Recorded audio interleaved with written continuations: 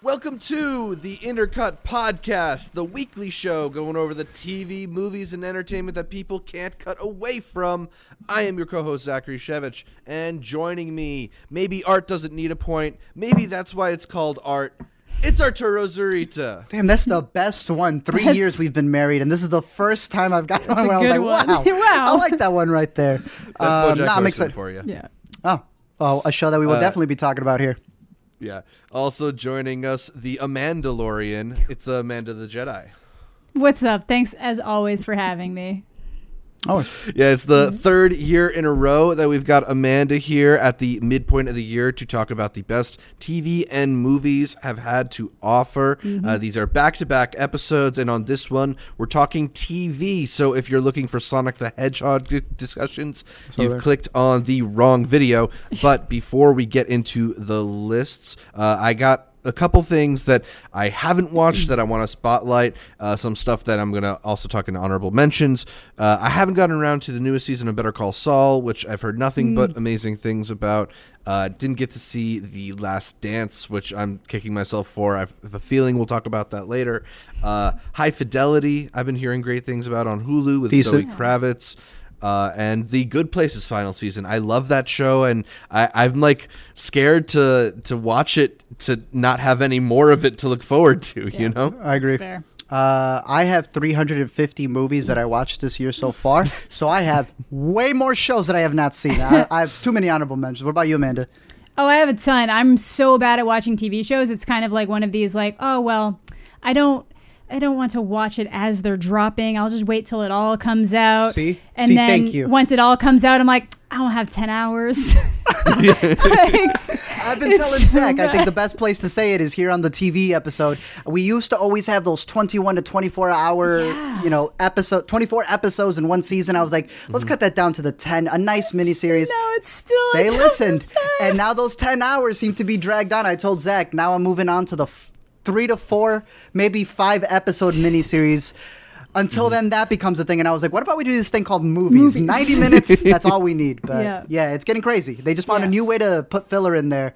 But there's still a lot of great stuff out there. TV has made it comfortable to be at home. Yeah, we haven't been able to get out to the movies quite as often in 2020, but there's been a lot of really good TV shows to watch in the interim. I'll start with some honorable mentions, including Dead to Me, The Circle, Queer Eye's 5th season, and The Eddy, some shows that I really enjoyed, even though they're not quite good enough to make my top 10 so far. A couple shows that I didn't watch enough of to feel like I wanted to talk about them with authority, but that I really enjoyed and think they'd make my top 10. The Great on Hulu. Hey. The medieval-esque show from the same writer as The Favorite, Nicholas Hoult and Elle Fanning, really good show. Mrs. America with Cate Blanchett on Hulu. That's a limited series that has been really great so far. Search Party's 3rd season just dropped on HBO Max. I'm like 2 or 3 episodes into that and really think it's going to be a season I enjoy a lot. I love that show's mix of like murder mystery stuff with the sort of millennial skewering comedy that it has with Alia Shawkat, and then Run with Merritt Weaver, who we love, and Donald Gleason, who we also love. Nice. But the number one on my need to finish is I May Destroy You. I've seen 3 episodes. There's still 3 more to come.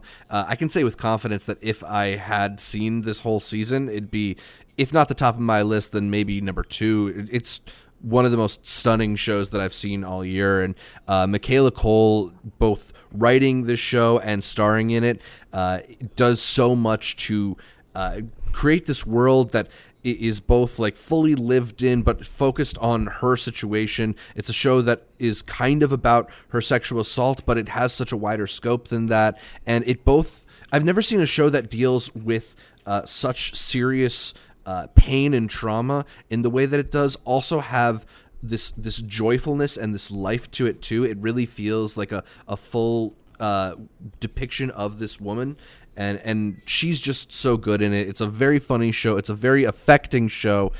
Can't wait to watch more of that one. So I don't know if either of you have seen I May Destroy You, or if either of you have any ones that you wanted to mention here, or we can get right into our top 10. I only have two. I have two. Yeah. Now that you mentioned HBO, I May Destroy You. I know this much is true. HBO's going everything with the eyes. Yeah. That was one that I have not been able to finish from Derek Cianfrance that he filmed separate times to have two Mark Ruffalos together, one a little bit more heftier than the other, shot on film. I don't know how they worked all this into it. A fantastic first opening episodes that I was able to catch. I haven't wrapped up on it yet, but that's one that I would definitely add. I don't know if either of you were able to finish it. And then the other one, now that I'm blinking at it, was another HBO show. Oh, Insecure, because I'm not done with season 4 yet. But season 4 sounds like it's going to be heartbreaking. The president talked about it. It doesn't seem like it's gonna. It seems like it's gonna be a lot like a video I made last year dealing with Good Boys, Last Black Man in San Francisco. Not to get into too much spoilers, but Insecure is a fantastic show. Definitely catch up on either way. Nice. Yeah, I'm behind on Insecure too, but I've just been hearing that this has been a very strong season. Yeah, I'm Insecure. behind on that. Yeah. Yeah, there's probably a lot of shows I haven't seen that you guys are going to mention. I'm going to be like, oh yeah, that one. Not done Westworld season 3 yet, but it's so far it was better than the second season. That's what Zach said. Yeah, so I have to finish that up, and then I'm kind of still because you said you keep saying top 10, but you told me top 5, so I got That's for movies. If you guys want to do 10. I don't necessarily have 10 shows that I feel like are worth talking about best. Otherwise, we're gonna end up with 13 Reasons Why on this. So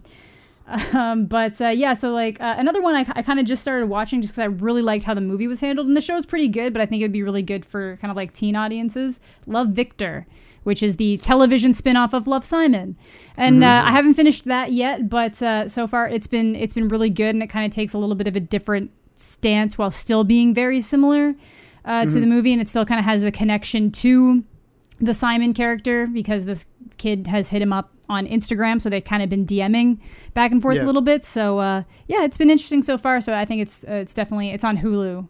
No, it's on Hulu. Yeah, it's a Fox thing. But yeah, I would definitely say that's worth checking out.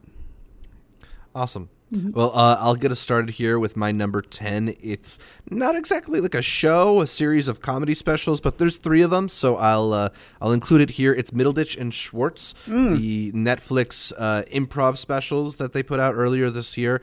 3 hour-long entirely improvised specials that star Ben Schwartz, who many people know from Parks and Recreation or more recently Space Force and Sonic the Hedgehog as the voice of Sonic, and Thomas Middleditch, who is of course on Silicon Valley and in a bunch of movies. These 2 guys are people who came up through UCB and improv and honed their skills at this type of long-form improvisational comedy where they get a suggestion from the audience and just expand and expand and expand and try and create these worlds and keep coming up with new characters. And part of what's so fun is just the chaos in the worlds they're creating, trying to keep track of who's involved in the scenes, trying to keep track of what their character names that they said 10 minutes ago even were. And because they're so funny, just as presences, it just remains charming throughout. I just really enjoy Ben Schwartz, particularly his humor, and it's a chance to get him like uncut and just going crazy for 50 minutes in 3 different specials. I really enjoyed Middleditch and Schwartz, so yeah, that's my number 10. Nice. I was able to catch the first episode. Nice. I'm pretty sure if you caught these live, hilarious. Yeah. Like that's one of those, I think they do a great job of, even though you're watching it on Netflix, like you could feel the way that they get the audience involved. The first episode, they're making fun of the people on the balcony because of the wedding that they're going to be a part of. That said, Schwartz is way funnier than Middleditch. Like I would put, like, I don't know how many bars you get with your Verizon LTE, but like that much more funnier than Middleditch in my opinion. Right.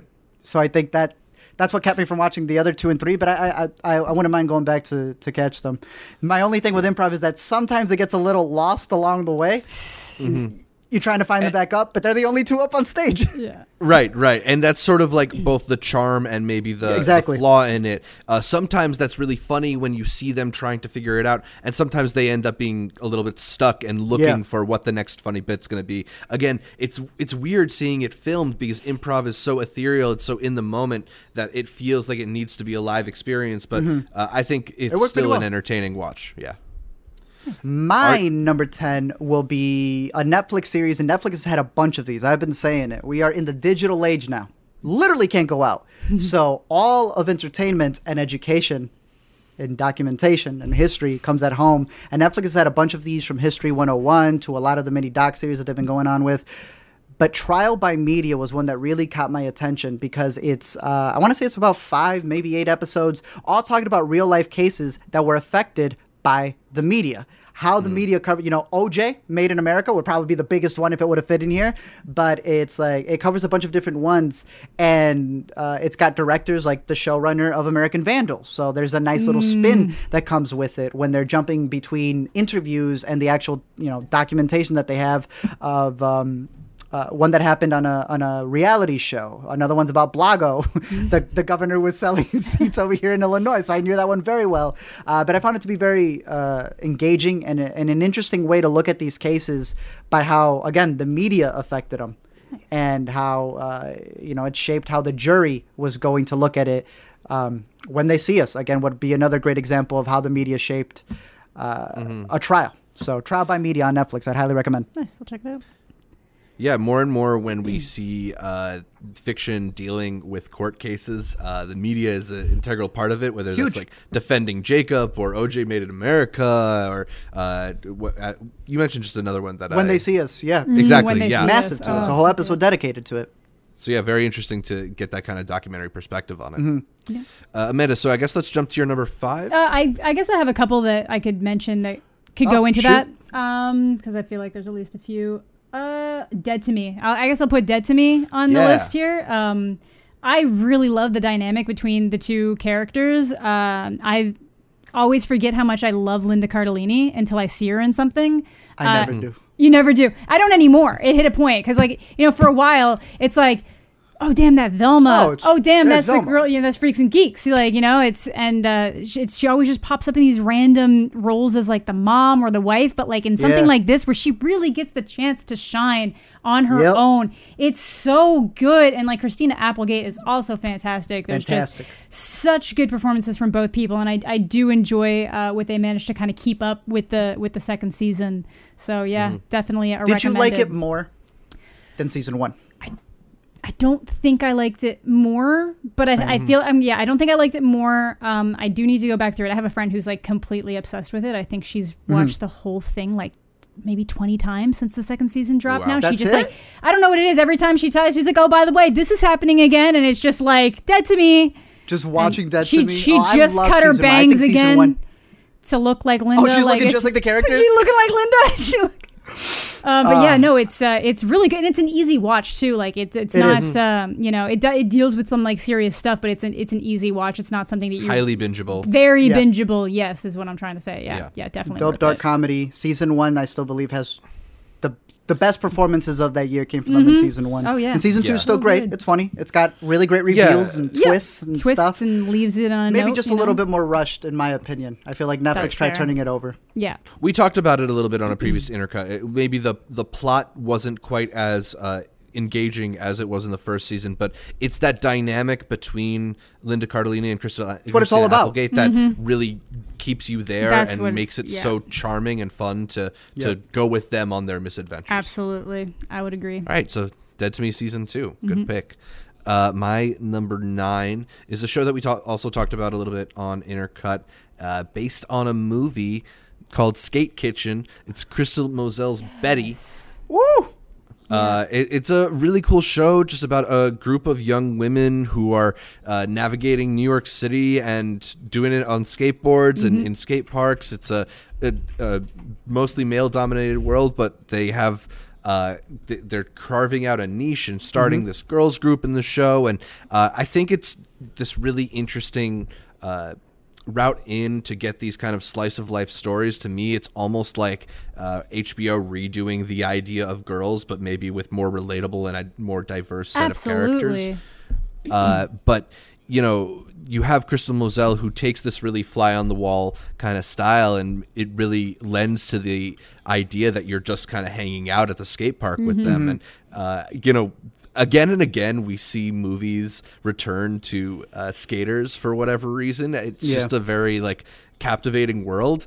And it's no different here, especially because you get a little bit of a different perspective than like the usual Skater Bros. It's I was really into this world, and I think it's only a 6-episode first season. It serves as kind of an introduction to a lot of these people, but I think where it ends up by its 6th episode really sets the show in motion and makes me very excited for the 2nd season, of which it was recently renewed for. So we know we'll be getting that. So I'm excited for the future of Betty. For now, it's at my number 9 spot. Yeah, that would be on my list as well here. I would put that on that as well. I really like the movie a lot, and I feel like the show's really extending on the stuff that I like the most versus like the stuff that I wasn't necessarily as interested in. So I'm really liking that, and I just love the characters and like who they are as actors and how that reflects their characters in the show too. Just I really liked it. Yeah. My number 9 is sticking with HBO.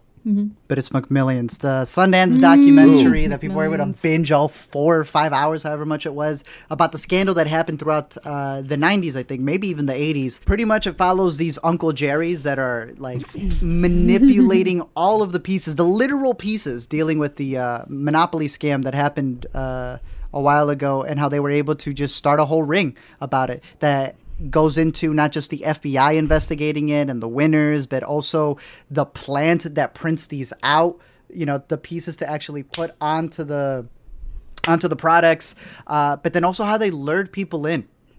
And it just gets crazier and crazier. It's surprisingly a lot funnier than I thought it was going to be. But then that comedy gets juxtaposed in the later episodes with some like really dark stuff and people who were actually hurt by this. While you had this goofy FBI agent trying to retell you everything and how he got super into the role, which I think was like the introduction to it was how this FBI group pretended to be the people who go film you to say, congratulations, what are you going to do with that money? Yeah. And that's how they were able to start cracking down the case. I would highly recommend it. It's hilarious. And I'm really liking the documentaries that are split up into these stories because you're able to cover more ground, not have to rush things. But at the same time, I felt this one had very little filler as well, which is a thumbs up, unlike a lot of Netflix ones. Yeah, it's a really intriguing mystery and crime ring that they uncover, but it's matched with these very eccentric characters, particularly that FBI agent. So it's a very interesting documentary. Again, one that we... was at Sundance and then came out on HBO. So McMillions, good choice at number 9. Amanda, what else you got? So another one I liked that was on Amazon. I don't think it was quite as good as I expected that it was going to be, but I still enjoyed it, and it was really easy and fast to get through for me at least. Hunters on Amazon Prime, which is kind of Al Pacino, right? Yeah, and Logan Lerman. Logan Lerman. Is it Logan Percy Lerman? Jackson himself. Is it not? Is it Logan Lerman or is it the other one? It is Logan. No. Yeah, it's Logan. There's Logan Lerman, and then there's the other kid. Lerman Logan. Yep, that's I always get two of them confused. I know what you're talking about. Yeah, because there's another. Yeah, they look exactly it's the other one. So this is the Perks of Being a Wallflower Kid. It is. Yeah. Okay. So it's Logan Lerman, Percy Jackson. So it's basically a kind of like they're hunting Nazis is essentially it. And it's basically after the war is done and some of these people have managed to stay concealed in America down the road. And it's just kind of this winding thing that he ends up getting pulled into because his grandmother was actually like a Nazi hunter. And then something happens to her that pulls him into this whole world. And I guess it's based on a number of actual real Nazi hunters that have been around through the decades. And it's all happening in New York City. I think it's worth the watch.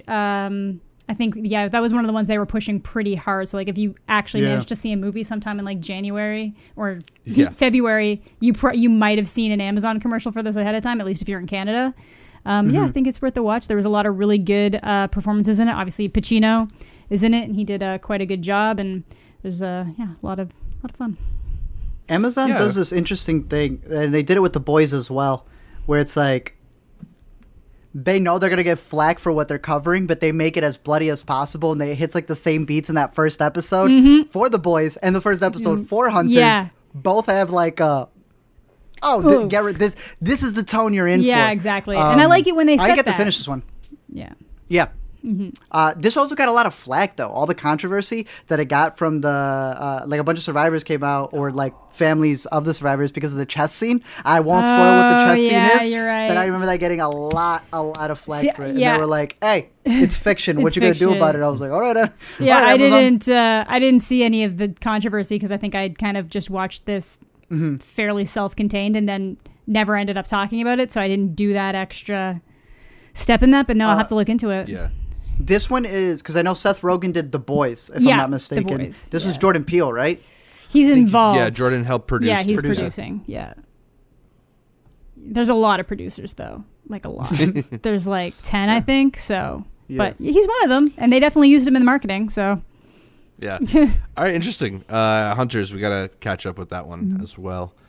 My number 8 is a show that's back for its 4th season on Netflix, animated comedy. F is for Family, the show created by Bill Burr and starring Bill Burr, also with the voice of Laura Dern, the voice of Justin Long. It's this throwback to the 1970s, and the thing that I kind of enjoy about it is sort of like a weird way of advertising it, is that all of the regressive qualities of 1970s society are kind of turned up and made fun of in a way, just how okay people were with a lack of feminism in the household, or racism being abounded. I think this season takes on that stuff and also has a really intriguing storyline involving the Bill Murphy character's father, played by Jonathan Banks, who shows up, and he has these memories of his father being this oppressive asshole, and then he shows up and he's like the perfect grandpa. And the way that the season plays out that dynamic, I think, is really interesting. Ends in a very gut-wrenching way, but also it has plenty of laughs this season. I really love the episode that focused on Rosie, another way that they've kind of expanded this world as they continue to kind of give you that Simpsons-esque sort of pulling out, so you get the picture of this entire town. So I really enjoy F is for Family. I think it's got a lot of laughs, and it's also a very interesting world that they're trying to create there. So it's my recommendation at number 8. You've been pro that show for a while. Yeah, I mean, Family I don't see a lot you. of people talking about it, but it's funny. Bill Burr, it's got his sense of humor to it, and the fact that Laura Dern is on it and nobody talks about that, given how much everybody loves Laura Dern, is surprising to me. But I dig that show. Nice. For me, we're at 8, right? Yeah. My number 8 is Betty. I really enjoyed Betty. I liked it even more than Skate Kitchen. I think in Skate Kitchen, the real life girls who are now the actors playing a version or so of themselves in the movie. I think after starring in the movie, doing the whole press thing through all the festivals and stuff, then being able to have a bigger budget and a longer time. On top of that, also having the director, I want to make sure I get her name, also directing every single episode of the series. Crystal Moselle. I think is fantastic, because originally she had met the girls at like the subway, and she wanted to make like a short with them that would eventually be like a doc. Ended up being a movie, ended up being a TV show, and now we're in that era where, Parasite's going to get a TV show for HBO. The Last of Us is going to get a miniseries. Every movie is turning into a miniseries. It's the way to go. 2 hours is not enough. Got to cut that up into segments. So I think it's one of the better ones as we enter this new era of turning everything into its own like TV version. It used to be TV. Are you going to get a movie? Now it's you got a movie. Is it going to get a TV show? Yeah. And this is one of the best examples of it not being a cash cow, but actually having the characters be more fleshed out. Like Zach said, when you get to that 6th episode, you realize, oh, for sure it's a hangout show. Like in the vein of mid-90s and the doc you really love, which I always blank on the name of it, that didn't win the Oscar, but was nominated for the Oscar. Minding the Gap? Yeah. Minding the Gap. But starts to really get into their lives and the the different characters that they cross over with in New York City. And I can't wait to see what they do with the 2nd season. I think it'll be really dope. And I love that that HBO specifically is doing these miniseries where they keep the same director for every episode. Yeah. I thought it was really good, for sure. Yeah. Awesome. It's me again, I think. Yeah, Amanda. So yeah, me and my not numbered number. This is a weird pick because there's only one episode of it out yet, but I've read the book that it's based on, And It's that good. It's that good. Well, I think it's going to be good. Maybe it won't be, but it's a documentary based off of a true crime fiction, I'll Be Gone by Dark, which is about the Golden State Killer. Yeah. And it's actually the original story, I'll Be Gone by Dark, is actually written by Patton Oswalt. Michelle McNamara. Yeah. Patton Oswalt's deceased wife, sadly. So she actually passed away before they found the Golden State Killer because, spoiler alert, they found him. I think it was about 2 years ago now. And it just became this like very weird thing that how did they not know it was him? But he was just one of these people that it was kind of similar to kind of like Bundy and the Zodiac, and not the Zodiac, but Bundy, where they couldn't tell it was all one person because it was happening across such a great range, and they escalated in weird ways. Like first it was just break and enters, then it was assaults, then it was murders. So it just kind of really fleshed out from there. So I usually really like the way that HBO handles these docu-series, so I'm assuming that this is going to be good. It's going to be 6 total episodes, but it won't be done until I think August. But I really liked how they handled the first episode and set it up, and I'm really into this kind of like true crime stuff, and I'm kind of interested to see in the direction that it goes.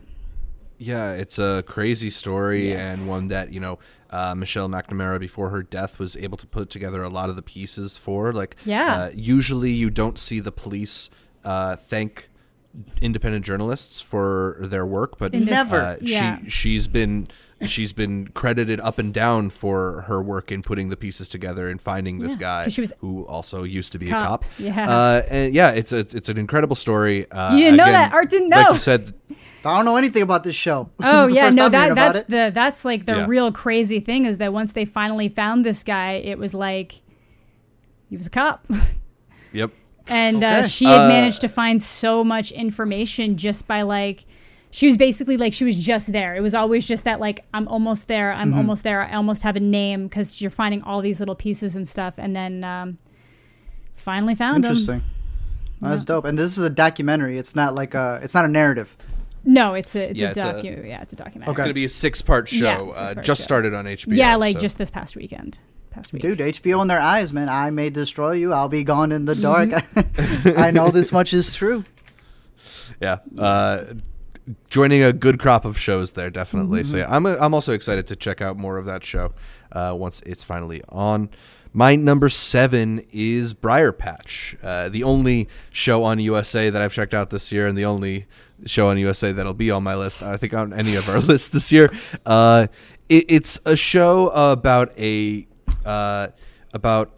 woman who goes back to her hometown after the death of her sister to discover a corrupt infrastructure that has led to her sister's death, and a tangled web of corrupt policemen and mayors and government officials all working to keep to suppress this instance in order to keep their own interests safe.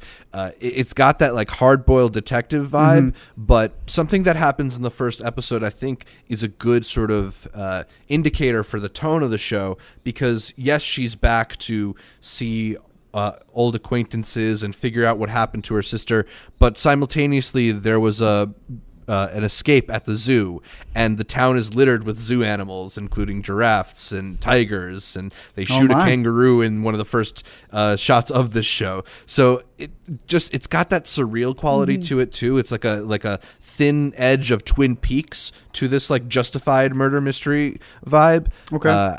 It's a cool show. I really dug its first season. It's got some great performances, particularly from J.R. Ferguson as Jake Spivey. So I'd highly recommend checking it out. I've seen the first episode of that. It was at TIFF. They actually did like a special screening at TIFF. So I've seen the first episode, and I do like it. So I'm assuming like maybe we can make that my 10th, but I've only seen one episode, so I don't know. But and it stars Rosario Dawson. What? Yeah. Rosario Dawson. Yeah, so good. Interesting. Yeah, so they had done like a special screening of like the first episode at TIFF, which was pretty cool. I thought this was a BBC show, dude. I don't know why. Briar Patch. Briar Patch. That's what I thought it was. I was like, we got a remake. It kind of sounds like one, though. Yeah, no, for sure. Yeah. Interesting. 10 episodes. Yeah, that'd be one I want to catch up on. Art, your number 7?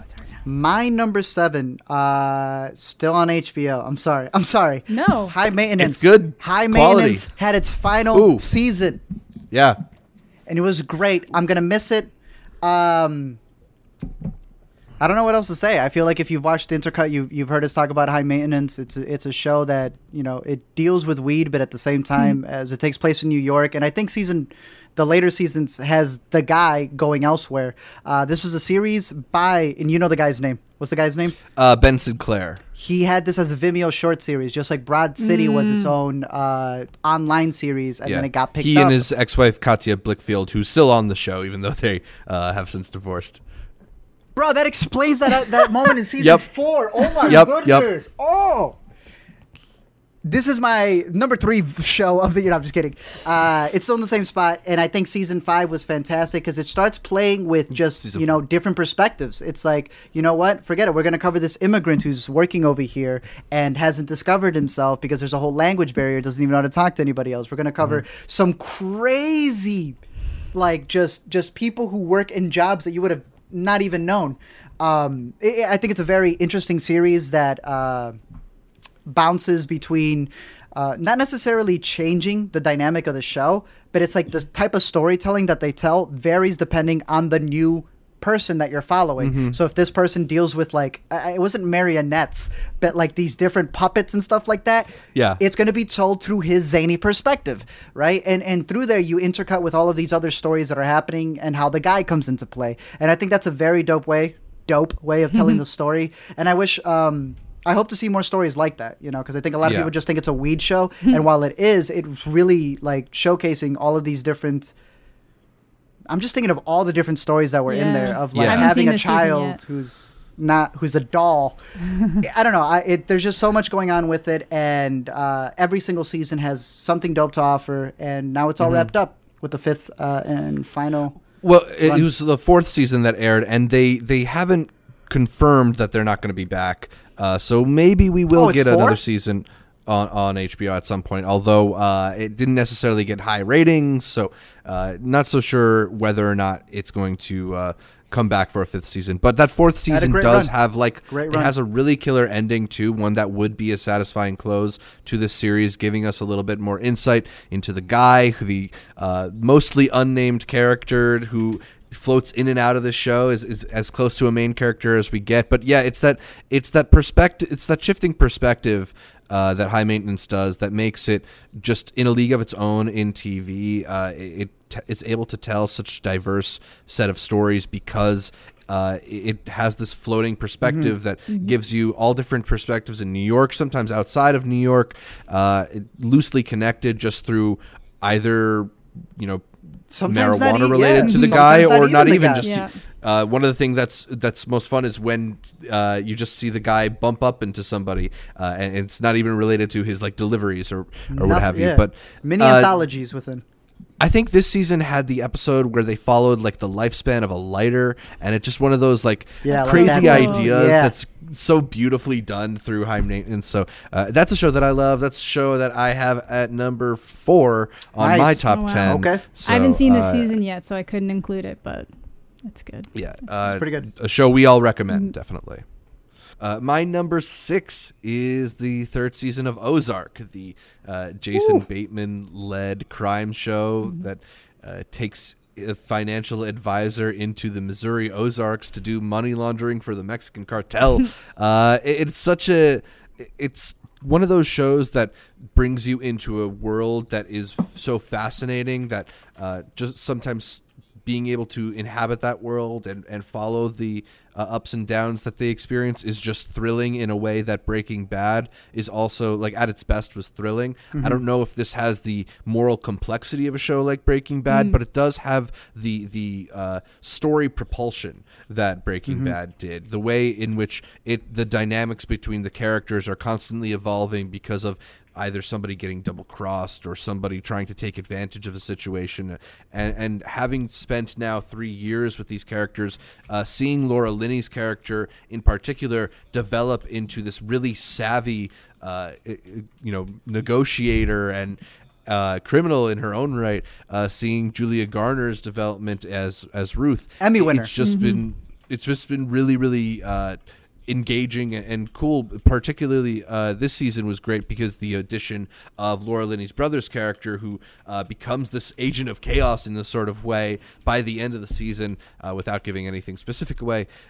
So yeah, I think this was one of, if not the best season of Ozark, then the second best season of Ozark so far. They're wrapping it up. I think they just announced today season 4 will be the final season of Ozark. So that's going to be interesting. I haven't been able to finish 3, but in the same vein, what they're doing with Laura Linney, oh man, so good. What they're doing with her is something special. But now I'm excited to catch up, and I'm really excited to see what Bateman does next, because he's not only handling the show, but getting the recognition, and he got awarded with the best director as well at the Emmys, I want to say. So that's just going to, I think it's going to elevate it to see what's that next thing that he has, that he's been wanting to work on. But he's been killing it with Ozark, so that's dope. Yeah.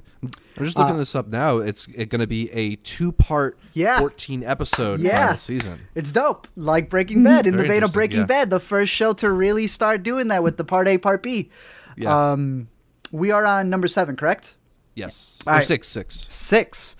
Yes. My number 6 actually comes from Hulu, but this bad boy should have been on Disney Plus. Love, Victor is great. I liked it a lot, yeah. It is a beautiful story, while also leaving you in shambles by the end of it. I really liked the movie Love, Simon. I said it was damn near a masterpiece, except for the fact that they changed what happened in the book.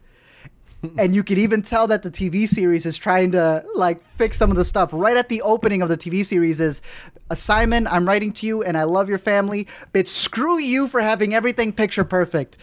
Granted, does the show. Go ahead, intercut. There's one thing I think the movie actually does significantly better than the book. The friend reactions. In the book, they're the ones that are just kind of like, oh yeah, it's okay that you basically just screwed us over for the past few months. We forgive you. In the movie, it actually tries to hold some accountability, being like, I get that this is a horribly difficult time for you, and I understand, and I wouldn't try to force you into a situation where you didn't feel comfortable doing something, but you didn't have to screw all of us over in the process. That makes you a bad person. That gets handled so well in the movie. It's handled so terribly in the book, in my opinion. Amanda, when you catch the second half of Love, Victor, the series on Hulu, which should have been on Disney Plus, you are going to be like, what? That's probably why I'm not it's not on my list yet, because I'm only 4 or 5 episodes in, so I'm not there yet. So, but I liked it a lot. It's such a feel good show. Yeah. And you're with it. You're loving the friends that he has. Victor has moved from Texas to where Love, Simon takes place. Atlanta. And he's actually going to the same school. Georgia. So in Atlanta, he's messaging Simon, who now lives in New York. And it's a beautiful way of not only having Nick Robinson as producer, but also he's in the world. They're writing to each other all the time. And the way that they just develop the story, I think the writing is fantastic. Yeah. For all of the characters, the women in the Love comma series are always going to get screwed over, is what it seems like. Yeah. But it leaves it on a cliffhanger that is a beautiful cliffhanger. It has me very excited for season 2. It's got bits of the storyline and infidelity that happens in Atypical. It has a little bit of Freaks and Geeks with how they're coming to terms of knowing each other. It has some characters that you're on the edge about, then disappoint you. Some characters you're on the edge about, and then surprise you, and you're like, yo, you're a dope character. Nice. And I was very invested in this series, and I truly believe that they should have kept it on Disney Plus, because the target demographic that they were going for, and considering the fact that people have Disney Plus and there's no new shows, it should have remained there. I know that there's aspects that they do cover on it, and they said it was more a future thing. They finally came out and said it's because they want to have more love scenes in the future seasons that's why they want to keep it on Hulu. We'll see, because they're still 16 years old. I heard it was the drinking stuff too. Out. I heard it was the drinking stuff too, that they were just drinking, and that wasn't the negative effects of that were not the focus. It was just teenagers partying, and there's no consequences. That's what I thought too. And then I remembered The Simpsons takes place at the Duff Factory, and that's on Disney Plus, so I don't buy it. It was already made, I don't know. My own personal Disney's been doing weird stuff though, but either way, Disney's weird. Yeah. But Love, Victor, highly recommended. I've liked it a lot so far. Very easy to watch, super brisk, and I think it does a lot of stuff that the movie didn't handle a lot better, and it brings in the movie aspect and really does feel, like we were saying, got the movie, now you got the TV show, and they're perfect counterparts to each other. Agreed. All right, good pick at number 6 there. My number 5 is a documentary show on Netflix. one of the ones that was early in the year, a bit of a sensation on Netflix, following cheerleaders at Navarro College. Oh, baby. It's the show Cheer.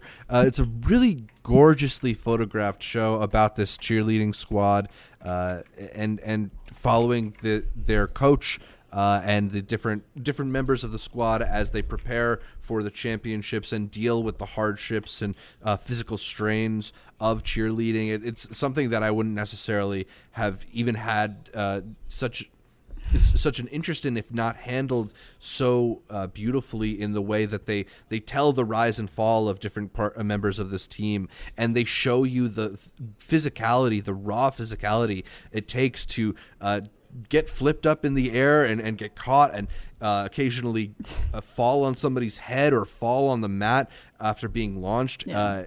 The sequences in which you see these like less than 100-pound girls getting injured over and over and over are just grueling. But it's documented in such a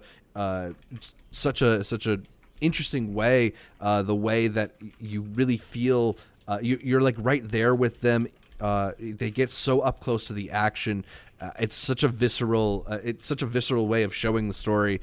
I was really entranced by it, both on a filmmaking level and just getting to know these characters. I thought it was one of my genuine surprises this year. One of the best shows I've seen. Nice.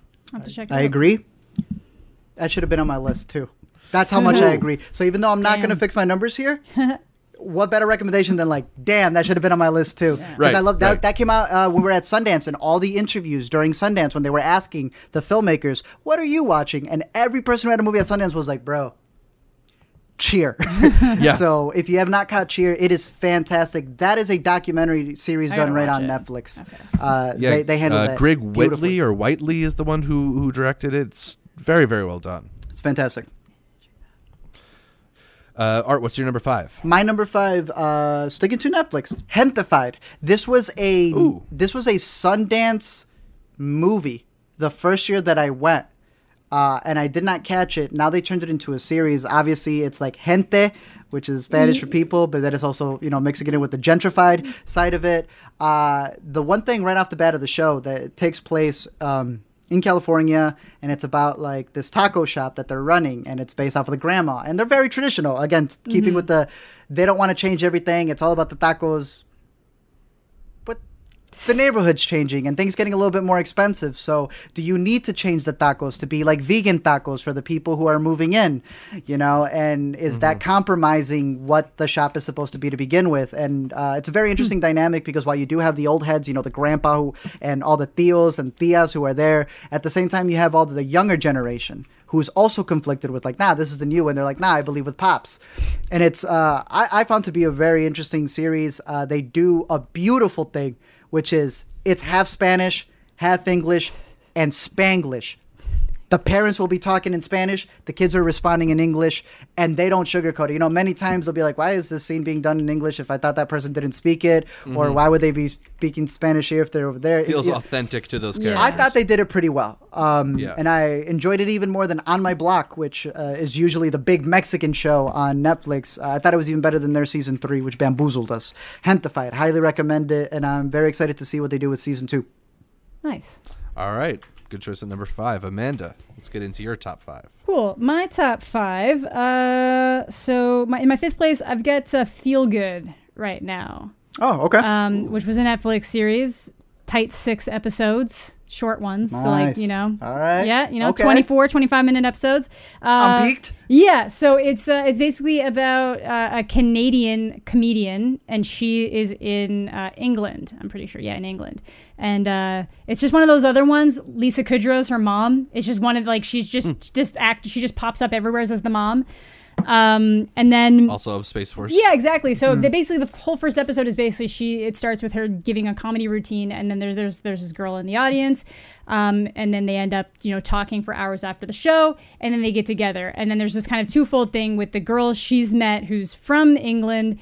This is the first girl she's ever been with, is very scared about telling her family about it and stuff like that. But they kind of do the whole like lesbian U-hauling thing where they almost immediately like the guy even makes a joke. He's like, hey, are you coming back tonight? And she's like, I don't know, man. I'm like kind of in the middle of something. He's like, okay, see you in 6 months.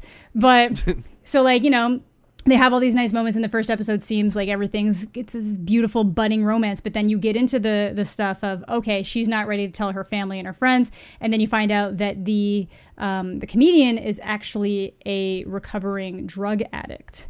So, and that kind of turns into this whole thing of like, do addicts replace those addictions with different addictions? So does she replace her drug addiction with people addictions? So do you just get really into the romance, and then everything's so heightened in that?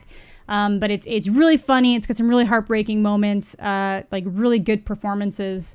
I'm not actually even sure. I didn't even look who's in it, but let me check. Is this on Netflix? Yeah, it's a Netflix show. Yeah. Interesting. Okay.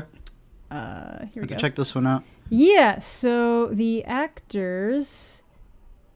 Okay, yeah, okay, I was wondering. So the main character... I always kind of wonder when it's like the main character is a comedian. I always wonder if they're actually... So yeah, the main character's name is May, and the actress is Mae Martin, who is a Canadian comedian and actor. So it's like very... Makes sense. Yeah, so... yeah. A little semi-autobiographical. Yeah, absolutely. So I liked it. I think it's like I said, it's a really easy and fast watch. So yeah, just no. Reminds me of like Rami. Yeah, it was one of those Netflix shows that kind of came and went earlier in the year. Do you think it's going to come back for a second season after it had sort of like a brief 6-episode first season run? That's what I'm not sure. I just kind of watched it super recently when I was trying to catch up on stuff, and I was like, oh, that's really short. That'll be easy to catch up on. So I hadn't actually looked into whether or not it's been picked up. Renewed? I hope it has, because it leaves it to like be picked up again. So just hoping. Yeah, hopefully we'll see more of it as some of these shows in their first seasons are really laying the groundwork for future episodes. Like that's how I felt about Betty. That you kind of establish the world and then now you really can get actually to play get it. Yeah, into absolutely. it. You want to Season see them 3. kind of like get to it.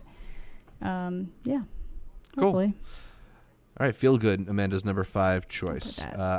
Talked about my number 4 is High Maintenance, a great show. Check it out. HBO Max, whatever you got. It's on there. A lot of good episodes on there. I think they still got the Vimeo episodes on there too. So yeah, you can watch some short ones, watch some long ones. Good stuff. Art, what's your number 4? BoJack, season 6, the finale. I'll talk about it more when you bring it up. Yeah. But very enjoyable show. It's one of those endings that doesn't wow you, but it sits with you. And I think when a couple of years pass by and I go back and watch the show, it's going to be a perfect bookend to what the whole show was about. So yeah, BoJack has never really been a show about easy resolutions for complicated questions, and I think that would be disingenuous to the show for it to end on like a everybody's happy kind of final note. So like you said, I think as the years go on, that finale is going to continue to be really intriguing and say a lot of good things. I'll just say I'll mention one scene. The assistant, what's her name's assistant? Was it Elijah or what was his name? Jonah. Damn, man. Damn. That's all I'll say. Damn. Yeah. Wow. Good scene. Amanda, what's your number 4? Sex Education. That's what I'm going to go with. Season 2. Yeah, right. season 2. Not as good as season 1. But I still like the direction they took with it. I really like the characters that they've fleshed out in this world, and I think we kind of got a little bit more from, we got a little bit more nuance to certain characters, a little bit more background on certain people. There are certain situations I don't think they handled super well, but it almost seemed like they handled them kind of poorly so that they could go back to it later and fix Setups. it. So, or like at least address it again. I think it's a really good show. It's got that, obviously it's got like the British comedy because that's what it is. But I think it's one of those shows that when people start watching, they're surprised by how much they actually end up enjoying. I remember when the second season dropped, suddenly my whole Twitter was flooded with, oh my God, Sex Education's so good. Like, how did I miss the first season? So I think that's the mark of a good show when like the second season can come around and that rejuvenates the interest if they had missed it the first time around. So yeah that'll be my number 4. Yeah, I like the first season of that show. I just haven't gotten around to the second one, so glad to hear that it's got your approval.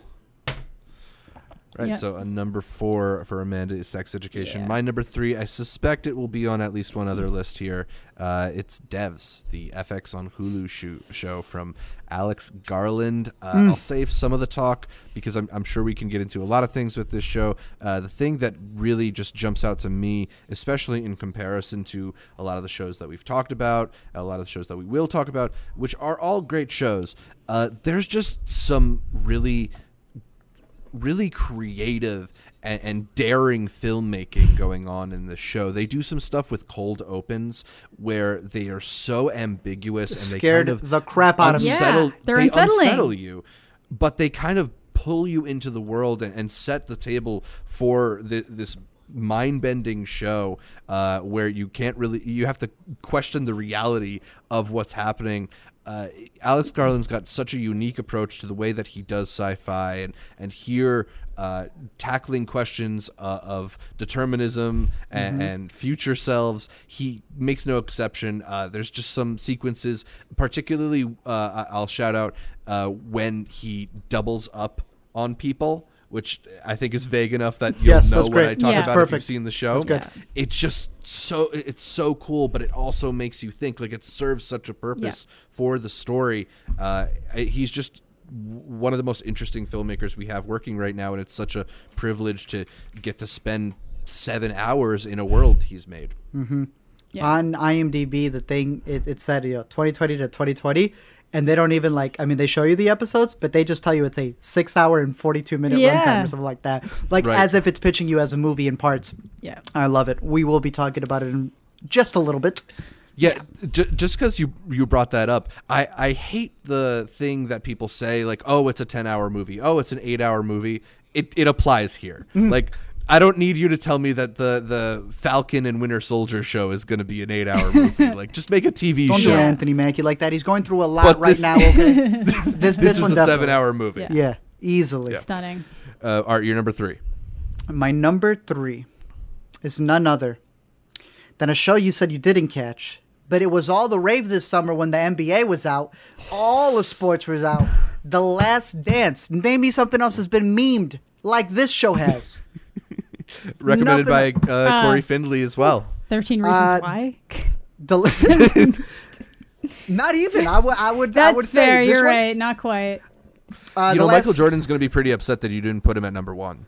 I don't care. Okay, hey, if you've seen the show, that's all Michael Jordan needed. And then he wants for it. This is the show all about Michael Jordan. Really, it is not The Last Dance of the Chicago Bulls, even though they claim it is. It is the Michael Jordan show that was greenlit. He, like Kanye West, like many of the greatest of our time, records everything.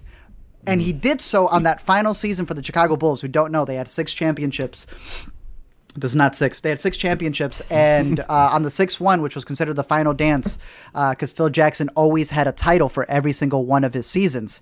This one being the final dance because it was literally going to be the last season that they were all going to be together. And it was the moment that LeBron James, I want to say 2015-16, when he won his championship for Cleveland, that Jordan greenlit it. Yeah. He said, let's start editing this. And it's not perfect in any way, shape, or form, but man, does it get you motivated. It talks about all of the ups and downs that he went through, of being the greatest of all time. And I Answers wish... also some lingering questions, like about the flu game and different relationships that they had on the team. Something that he's long avoided talking about was his gambling, which they go into on the show. I've heard. Very little, but I think they could have covered a lot more. I think he could have given a lot more of the other players. There's like a Scottie Pippen episode. By that I mean it's 20 minutes, and then the other 45 are about Jordan. But shouts to Horace Grant. It is a poor Horace. Horace got it bad in the show. But it if you know nothing about it, this is the perfect episode to get in, because it's not just about basketball and the title. It is about the brand that became Jordan. Right.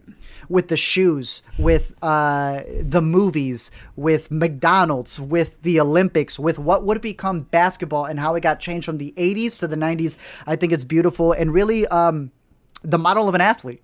What Jordan ended up becoming as an athlete and as a role model. I think it's beautifully broken down. There will obviously be other stories to be told once Jordan is gone. and I can't wait for those as well. But as the authorized Jordan one, I Yeah. think it was beautiful. It's got a lot of memes, it's got a lot of emotion in it, and I would highly, highly, highly recommend it. So are you saying you're wishing for the death of Michael Jordan? I never said that, but I am wishing for the unauthorized documentary because it'll definitely cover a lot of the stuff that also got memed in the show that wasn't really covered. But I was for certain that the flu game, which ended up being a pizza, I was for certain it was made the Main Street Pizza Oodles and Noodles or whatever at Park City. But it wasn't. It was a Pizza Hut, supposedly. So we'll see. Damn. Yeah. What about you, Amanda? We'll also see about the veracity of that story because that one I've heard has been picked. It has been apart picked a to little death. bit, Yeah. Anyway, definitely want to catch up with The Last Dance. I'm glad that you liked it as much as you did.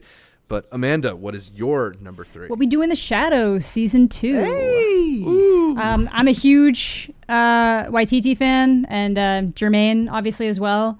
But I loved the movie. I'm really big on mockumentaries in general. It's like a genre that I really didn't think I would like at all, but I absolutely fell in love with. And the show really manages to keep up the energy from the movie. Like, you might not think they'd be able to, but they do. So it's essentially the story. It's a mockumentary happening in a supernatural world. It's like following these main vampires, but there's a bunch of other ones too. Like, there's one episode this season where they do like a ghost seance to try to get rid of the ghosts, but it just brings more ghosts. And it's like, if you look at any of the individual plot points, it seems like the most ridiculous thing, which it is, but it's amazing at the same time. Like, it's just so funny. But yeah, I love the movie. I was able to catch half of the first season. I haven't been able to finish it yet. Do you think one season's better than the other? Better than the movie? Which one do you prefer out of the 3 that we got so far? I think I still prefer the movie, but I want to go back through. So I didn't rewatch season 1 before going into season 2 here. So I feel like I'd have to kind of like sit and watch them all together. But like, that's almost the beauty sometimes of a mockumentary, is that like so many episodes, it's just kind of flowing in like a really smooth way. So like certain seasons just kind of like, you know, I can pick out what my favorite seasons of The Office are, but there's episodes way later on that are some of my favorites or have some of the best cold opens or something like that. And it's kind of, I would say that's probably going to apply here if it continues going. It's just as, the quality is just as high. Like, if you liked season 1, if you liked the movie, you're gonna continue just liking everything that they do. Yeah. It's FX, right? Yeah. FX has FX been on Hulu, one. FX. Yeah. FX has been on one. They've been doing good. Hulu should be happy. Yeah. They have some good stuff. My number 2 is What We Do in the Shadows. Oh, look at that. Yeah. It's just such a fun, quirky world to hang out in. The way that they kind of take commonly known lore and myths or whatever about vampires or supernatural and skewer them or make them silly, whether it's the way they yell bat before transforming into a bat or something like that. It's just such a funny world, and the actors too, Matt Berry, Natasha Dimitriou, and Carvin Novak are so good on this show. Also, shouts out to Mark Proshkin, who plays Colin Robinson. Just the concept of an energy vampire too is so funny, and it's one of the like kind of novel ideas here that they it's more than just like the blood sucking. Yeah, they're going into like the reality of like there are people out there who identify as energy vampires. So it's like it's cool. Like, it's go let them go. It's cool. That's funny. Yeah, so like the way they incorporate all these different ideas and is so funny. And like you're saying, Amanda, I think with a show like this, which is such an easy hangout, sometimes it's like there's a certain episode will stand out, but it does feel like such an easy hang that it does blend a little bit. This season in particular, the Jackie Daytona episode was absolutely hysterical, as well as the episode which brought back Nick Kroll's character and about the whole squabble with the hat. But there's just so much funny stuff happening. You still have Taika, I think, showing up to direct some. I know Jermaine Clement wrote and directed some episodes this season, so you have him. Also, Stephanie Robinson, who is one of Atlanta's best writers, writes on this show too. So you got a lot of comedic talent here, and both in front of and behind the camera. It's one of the most pleasant shows out there, so I highly, highly recommend What We Do in the Shadows. Agreed. I'm gonna have to binge it tonight then. Sticking with FX. Devs, all I will say is, you ever watch a show and you can't wait to rewatch the show? That's Devs. And that's all I gotta say. Go watch Devs. Devs scared me, actually.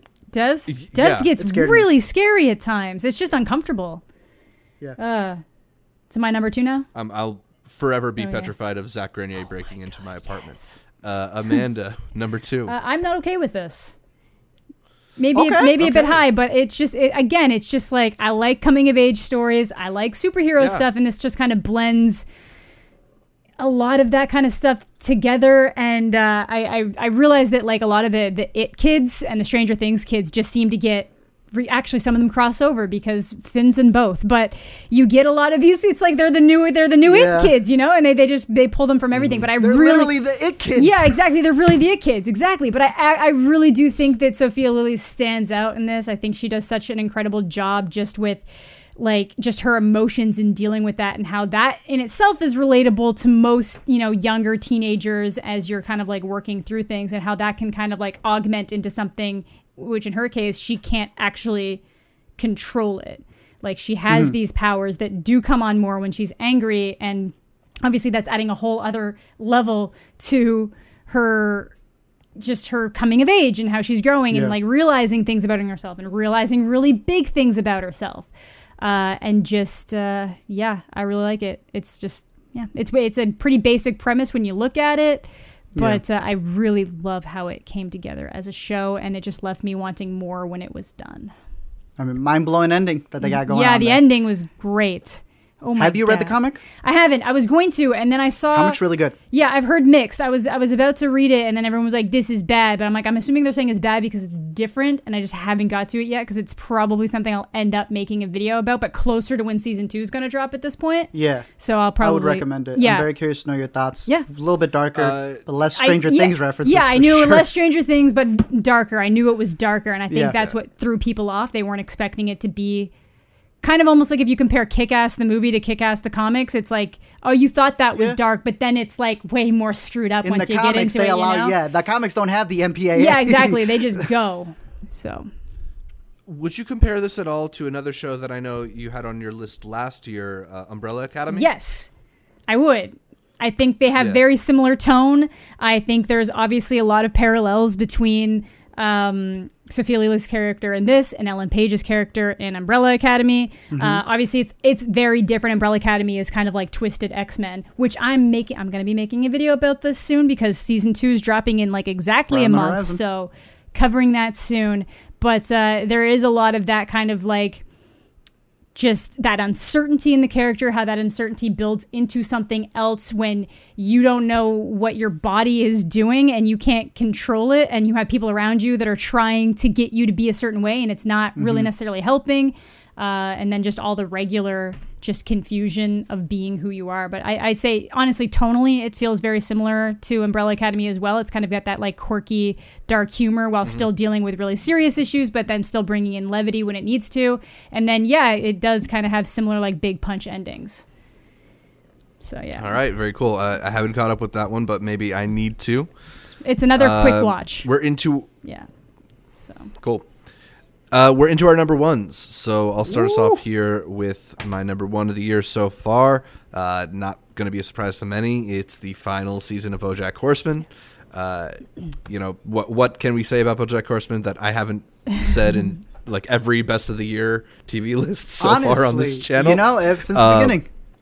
Yeah, I mean, Raphael Bosberg, I think, has done a really interesting thing here. He's created this very animated world, and animated both in the literal and other meaning of it that's very big. It's very broad. It's very silly at times, but he maintains this really interesting and deeply thoughtful drama to the story as well, in interrogating the BoJack character.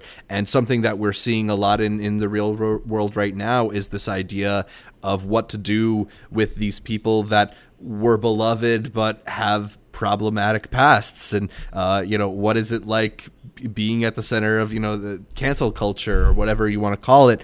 And I think BoJack surprisingly has done some of the best work in talking about these issues and talking about the impact that people can have when they've been enabled into their bad behaviors, and what that's like, not only for the person at the center of it, but for the persons around them. And the way that it sort of brings you forward in time by the end of its last season, and sort of shows you the path that Diane and Todd and all these characters have gone on. I think it's a very beautiful ending, like we were talking about, and it may not have had some of the most classic episodes of BoJack Horseman, but I think it's just a really fitting end, one that both was funny and emotional. There's some sentimentality going on here, but I really love the show, and I'm gonna miss it. Agreed. I haven't finished it yet, but I'm excited too. I think it's only gotten better from the first season. Yeah. And there's so much to catch on the rewatches, so it's going to be super dope. Final one. As much as my list started with a bunch of HBO, it ends with Netflix with a perfect 3-season arc. Dark.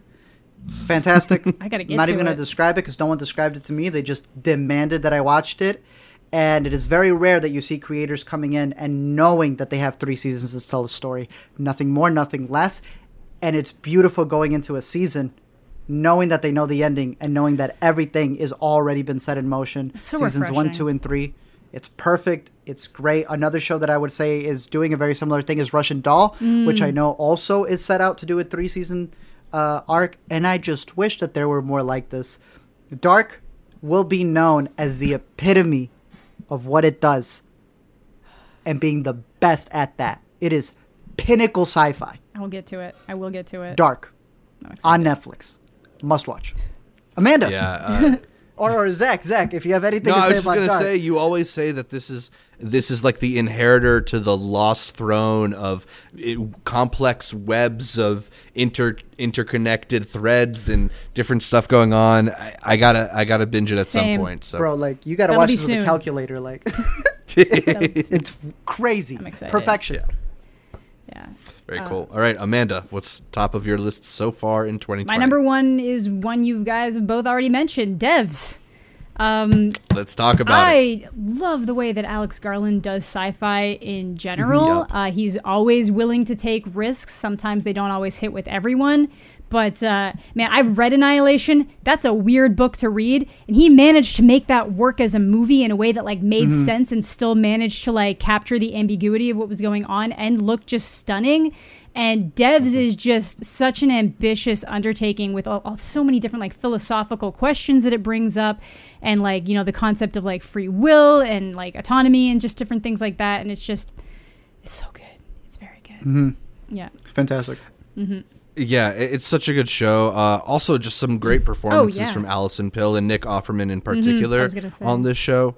But yeah, it's stunning. It's stunning to think about. It's stunning to look at. It's a really complex story that holds up to parsing it and picking it apart. So, I don't know. There's a reason it's so high on all our lists. One thing I will mention just to add, since we had it all up really high, is Sonoya Mizuno. I hope to say her name. The actress who plays Lily. She was also in all of Alex Garland's previous stuff. Yeah. She plays the humanoid in Annihilation, Yeah. who fights against Natalie Portman. Yeah. She plays the one who dances with, what's his name, in Ex Oscar Isaac. Machina. Isaac, yeah. She was even one of the dancers in La La Land, so it's really dope to see her get some lines. Yeah. To see her play a human being Yeah. also as well. And I thought she killed it. Yeah. Thought she did a was doing fantastic really job good. with it. Yeah. Yeah, very cool to see her get a more central role here on Devs. So, yeah, Devs is one of our favorites, but a bunch of shows showed up on all of our lists. Let us know what your favorite TV shows of 2020 so far are. But that's about it for this week's show. You can catch more from me, Zach Shevich, on Twitter, Letterboxd, or Instagram at Zshevich. That's ZSHEV, as in the V in Devs, which might not be a V, ICH. And Amanda, where can people catch more from You you? can find me on YouTube, Twitch, Twitter, Instagram, Letterboxd, all of the above, and probably a lot of other stuff at Amanda the Jedi.